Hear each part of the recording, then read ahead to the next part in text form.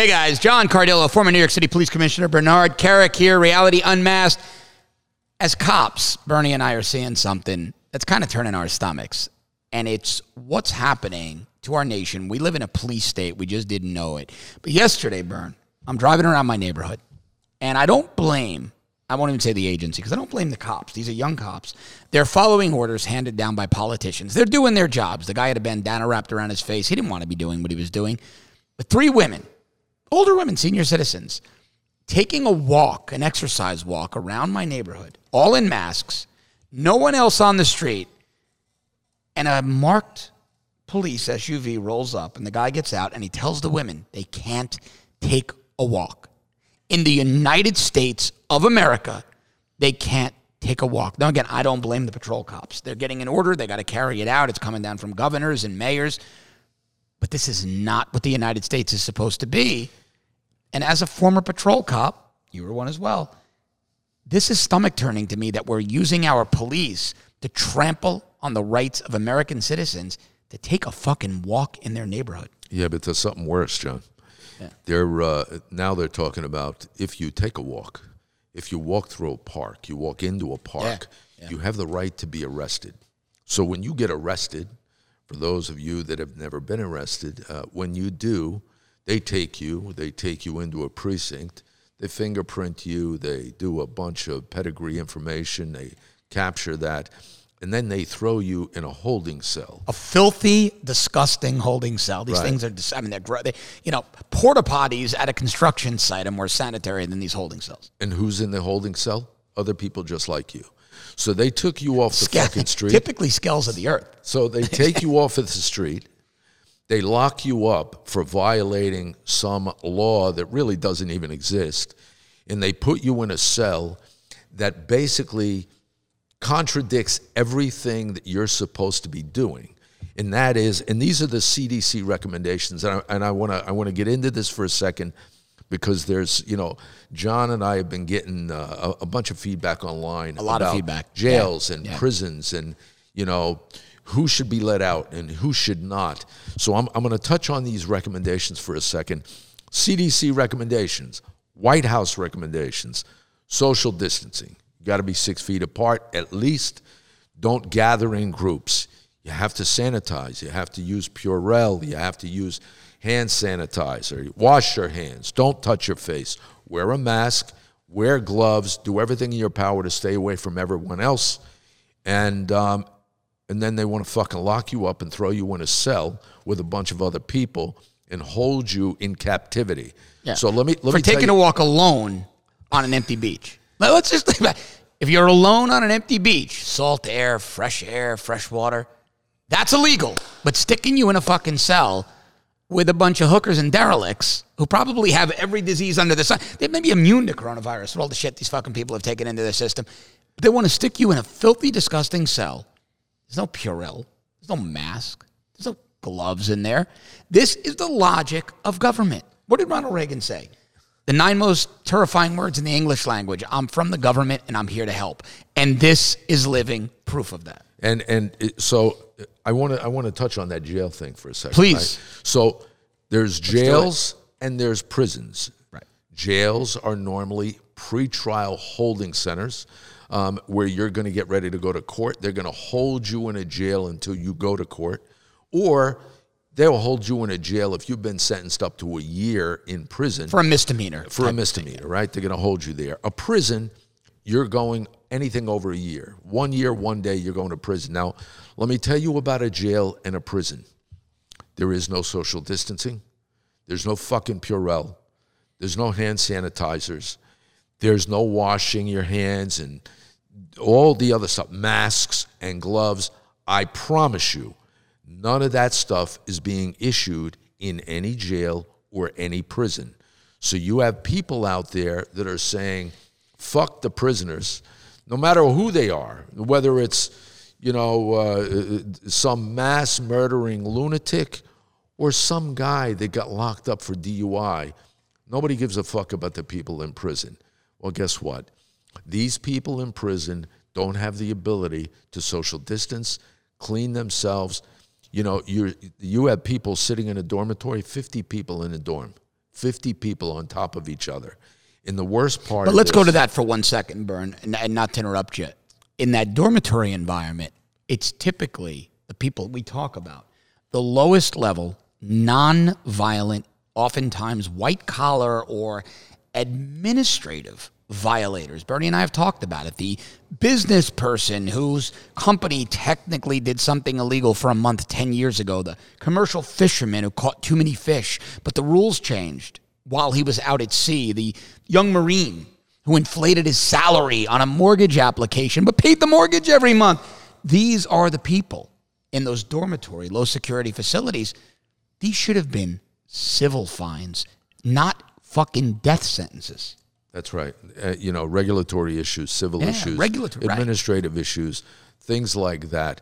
But at the end of the day, don't anybody watching this, I have a problem with a government that tells you we're going to lock you up and put you in prison. Taking a fucking walk. For taking a fucking walk when prison contradicts every single thing that same government is telling us we should do. Yeah, the environment in prison. Somebody has to wise up and think about what they're doing. But to me, this is local politicians on ridiculously draconian, unconstitutional power trips. This, to me, is sheer insanity. I live in Fort Lauderdale. You've got the Fort Lauderdale Police Department being ordered. And again, I don't blame the cops. They're not... The police, when people get angry at the police, they're merely instruments of domestic policy. I know, John, but I'm going to tell you something, man. They should use some discretion. Right. Yeah, I'm with you. Here's my thing. You see sheriffs around the country right now. You have politicians out west, these left-wing liberal politicians creating these basically attacks on the Second Amendment, saying we're going to take everybody's guns. And you have sheriffs out there saying, fuck you, I am not going to take somebody's gun. Illegally. I'm not going to do that. But an elected sheriff tends to be, we see it. Elected sheriffs tend to be more conservative, and your appointed police chiefs in cities tend to be appointed by liberal administrations, and they toe that line to keep the job. I'm going to say it. Maybe Bernie won't want to go here because he's in that line of NYPD commissioners. But what Jim O'Neill, the previous commissioner, did, and Dermot Shea, the current one, are doing, the way they suck de Blasio's dick, I'm going to say it, at the expense of their cops. We've got a video of a New York City cop being punched in the fucking head trying to effect an arrest. The police commissioners aren't out there defending their guys. They get appointed. They get that power from a far-left administration. They don't buck that system. Look, I'm not going to... I don't want you to badmouth other commissioners. I can say it. I'm not badmouthing the I can say it. Here's what I will say. Here's what I will say. I want to know, where is the New York City Council this morning? Where's the New York City Council? Where is the mayor? Wearing Che Guevara fucking T-shirts celebrating socialism. Why aren't they holding a fucking press conference today calling for the community that basically sucker punched a cop yesterday? That's right. I think it was up in the Bronx. Yep. Sucker punched him from behind wearing a mask. Where are those politicians? Why aren't they fucking screaming for the community to come forward and produce that kid that knocked out that cop? But why isn't the police commissioner demanding they do it? See, this is what bothers me. Well, listen, I don't know if he isn't. I don't know if he isn't. I don't know if he is. I would hope he does. I will tell you this. If I was the police commissioner, I would have shut that whole fucking block down. Shut it the fuck down. I would have sent 1,000 cops up there looking for this guy. This is bullshit. You can't let this them kind of behavior has got to stop. But to go back to what we started, what we're talking about, you know what? I have a problem with cops that go out there and they're going to lock somebody up. See, I'm taking a fucking walk. I agree. You know what? Give them a warning. Don't do anything. Laugh it off with them. They're your neighbor. This is my caveat. So I'm saying I don't blame the cops for following orders. However, you have discretion. You have discretion. I would never on patrol. I'm going to tell you guys. I worked in the South Bronx, the 4-6 precinct. It was a fucking war zone. Bernie remembers, early 90s, right? I pull a car over on the Grand Concourse for blowing a light at 2 o'clock in the morning. That guy's got a license, a registration, and insurance. I'm driving him out of the fucking neighborhood. He doesn't want to I would have blown that light. Like, that's discretion. I'm not sitting at a light in the fucking ghetto to get jacked. You know, it reminds me of when my son went to Newark years ago. My son's a detective in Newark, New Jersey. He goes to Newark. he used to call his friends to come down and see him. You know, he was in ESU. Yep. He'd have a night. He's sitting in this the house. He'd say, "Come down and see me." He said, "Listen, on your way down, this is how you get here." He said, "Don't stop at any lights." Yep. He said, "Don't stop at any lights. You're gonna get fucking carjacked." He's So, right. That's but he's right. That's discretion. I got to tell you something. I was that young rookie cop. Would I stop 3 women walking in a neighborhood to get some exercise? Never in a million fucking years. But you know what? It's also a different climate today. The cop doesn't do it. His chief finds out because the other old lady looking out the window complains. They get fired. There's no discretion exhibited by patrol cops anymore because there's really no discretion afforded them. That's right. That's right. You know? And you have these politicians sucking up to higher politicians, these left-wing lunatics that they're on some kind of power trip. And this goes back to what we said in the earlier podcast. It's time for the government to get a grip. It's time for the American people to pay attention. Yeah. You've got, you know what? There's a Constitution. You have a bunch of time on your hands right now. I'd sit down. I'd read the fucking Constitution. I'd understand exactly what it means to live in a free society. You know what? Take this time to do that because we're seeing that Constitution being riddled, shredded to pieces by a bunch of statists, power-hungry, power-tripped Yeah. head cases, and I think it has to stop. You know what? Pay attention to what the CDC says. Do what you're supposed to do. You know, we're going to get through this. We're going to get through it stronger. As somebody that lived through 9/11 and a bunch of other crises like this, I can tell you, we'll come out of this much stronger. But don't let the government destroy you in the meantime. And for the people out there that see no end to this, that you feel despair, you feel like, it's the end of the world, take my word for it. You're going to get through this. The one thing that concerns me, John, is that, the psychological impact on America. There are people out there. Great point. There are companies out there. They're not going to bounce back. They're not going to bounce back. I went to buy a couple of bottles of wine last night, and as I'm in the liquor store, a guy comes in. I know him. He's a bartender at a local place we go, nice restaurant bar, and he's been there a long time. Lives a couple of blocks away from me. Real good guy. And I said, "Hey, we miss you guys over there." And he says, "Man," he said, "they're telling us 2 more months." His employer, 2 more months. Now, this guy's probably late 20s, early 30s, has a young family, owns a home. Because this particular place, he bartends, but it's got a very strong local crowd, so they make very good money, the staff there. They've got a loyal crowd that comes in, very busy on the weekend. You can pull your boat up to the place. But that's a devastating death blow for a young guy who owns a home, who has a young child, whose family's just starting out and they're building a life. So he says, "Look, my wife works and her job is secure." He said, "And I've got some other things I do, carpentry, contracting, things like that." He said, "But without that income that's budgeted in, 2 more months." Yeah, but John, that's one guy. That's how one many? guy. But he's representative there are of tens of thousands. There's maybe probably more. hundreds of thousands. Maybe a million, of people maybe out there more. that don't have that. Right. They don't have that. A second income. A second income. They don't have an income, period. And I don't give a shit how many stimulus bills they have.